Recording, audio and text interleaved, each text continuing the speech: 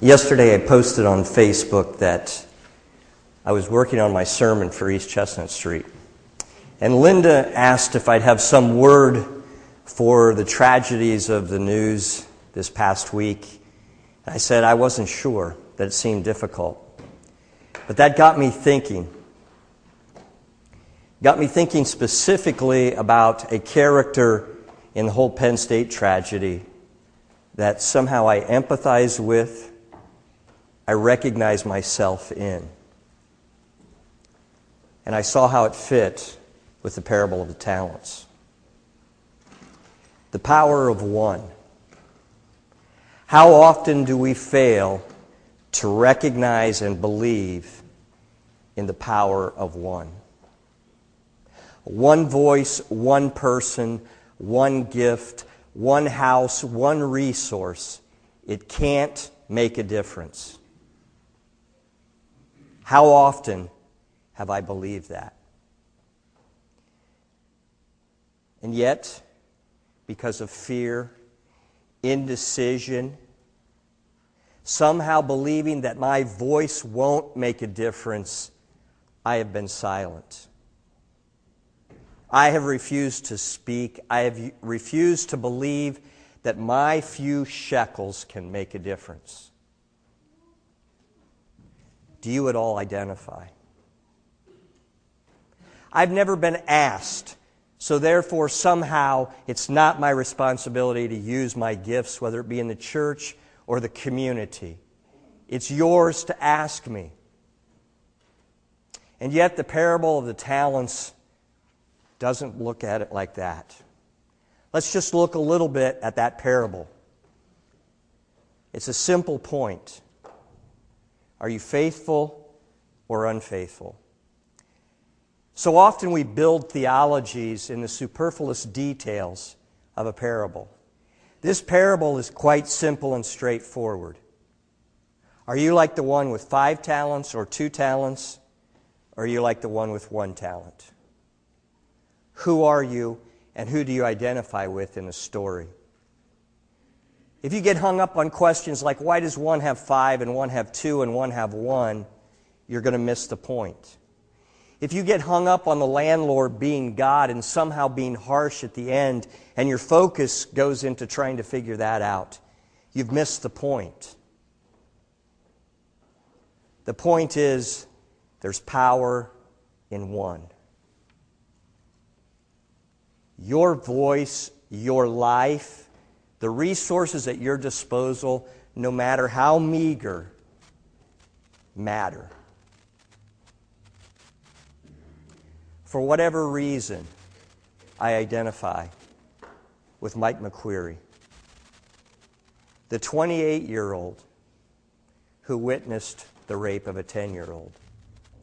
Why? Because at 28, I don't know if I would have known what to do. I would have been afraid. He did what was now not enough. But at the time, he did what he thought he should. And yet, somehow, in retrospect, we know it was not enough. How about you? Are you doing enough? Do you believe that what you have to offer with your life can make a difference? Each morning when you feed your children, does it matter? Well, yeah, they need food. But does it matter what kind of parent you are? Does it matter what kind of father and husband, wife or mother? Does it matter? Does it matter how you do your job and the efforts that you put into your work? Does one little house on 639 East Chestnut Street matter at all? Does it mean anything in the scope of homelessness and the challenges that we face as a community? It's just one house. And yet there's power in one. I invite you later today to read Judges 6 about Gideon. It's a fascinating story how God comes and places His call upon Gideon. And Gideon has all kinds of excuses, all kinds of reasons why he shouldn't be the one. Why? Well, I'm from the least tribe, and my family is the least family in this tribe. I'm not the right person. And then there's this sense of fear and indecision when God calls him to break down the Baal pole. He does it at night so nobody will see him. And then after that, as the call is on his life, he asks for signs, as if it was not enough that his father spoke up on his behalf. It was through his own indecision, his own fear, his own looking for signs, that it took him a long time to respond to the call. Just because we miss it the first or the second time, it's not too late. But I ask you, do you believe in the power of one? That your voice and your life actually matters, and yes, it can make a difference. Maybe not in this generation, or maybe not even in your children's generation. But that voice of truth and justice will not die. That one voice will someday be joined by another voice and a multitude of voices until all of humanity understands what is righteous and just and follows. It is the power of one. You possess it and I possess it. Will we remain silent, or will we somehow join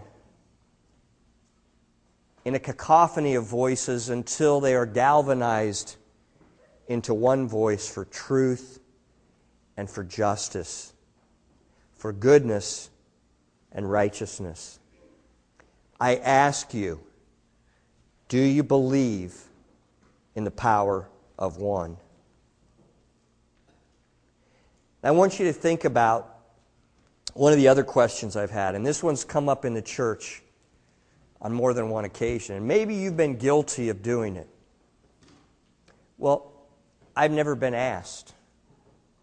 I've often thought I'd want to try that, but I've never been asked.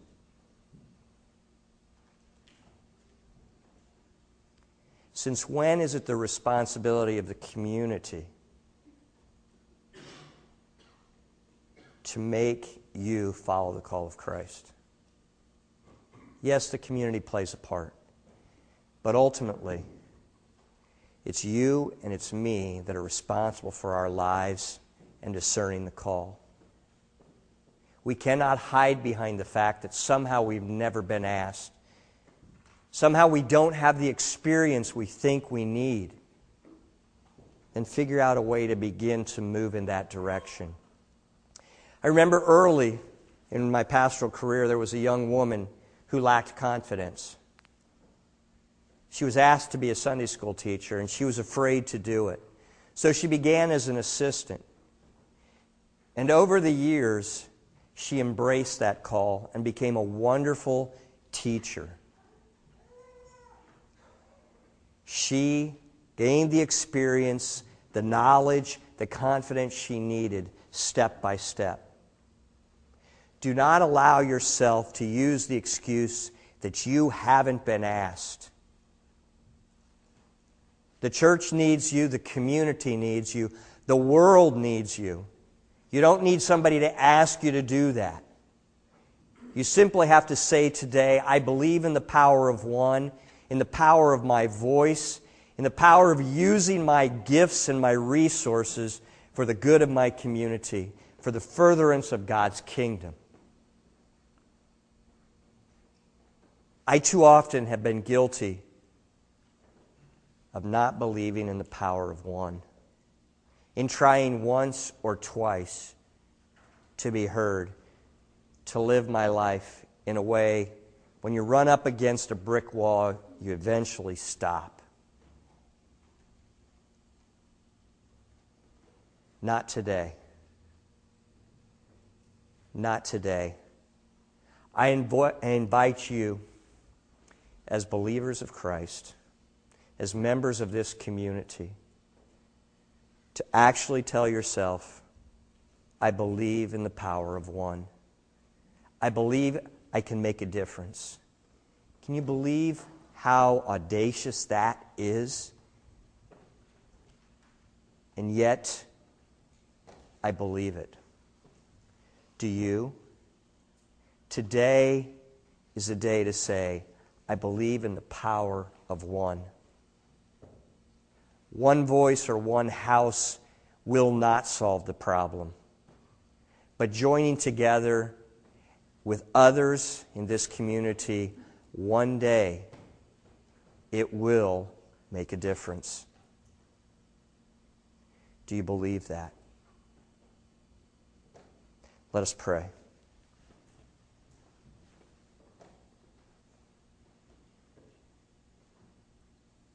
God, as we think about the challenges that our world faces, our community faces, whether it be sexual abuse, whether it be homelessness, no matter what the injustice is, and we can name many, remind us, Lord, that with the power of your Spirit, coupled with our one life, our one shekel, our one voice, we can and will make a difference. Do not allow us to be overcome by the fear that is so prevalent. Allow us to sacrifice all that we are to actually make a difference.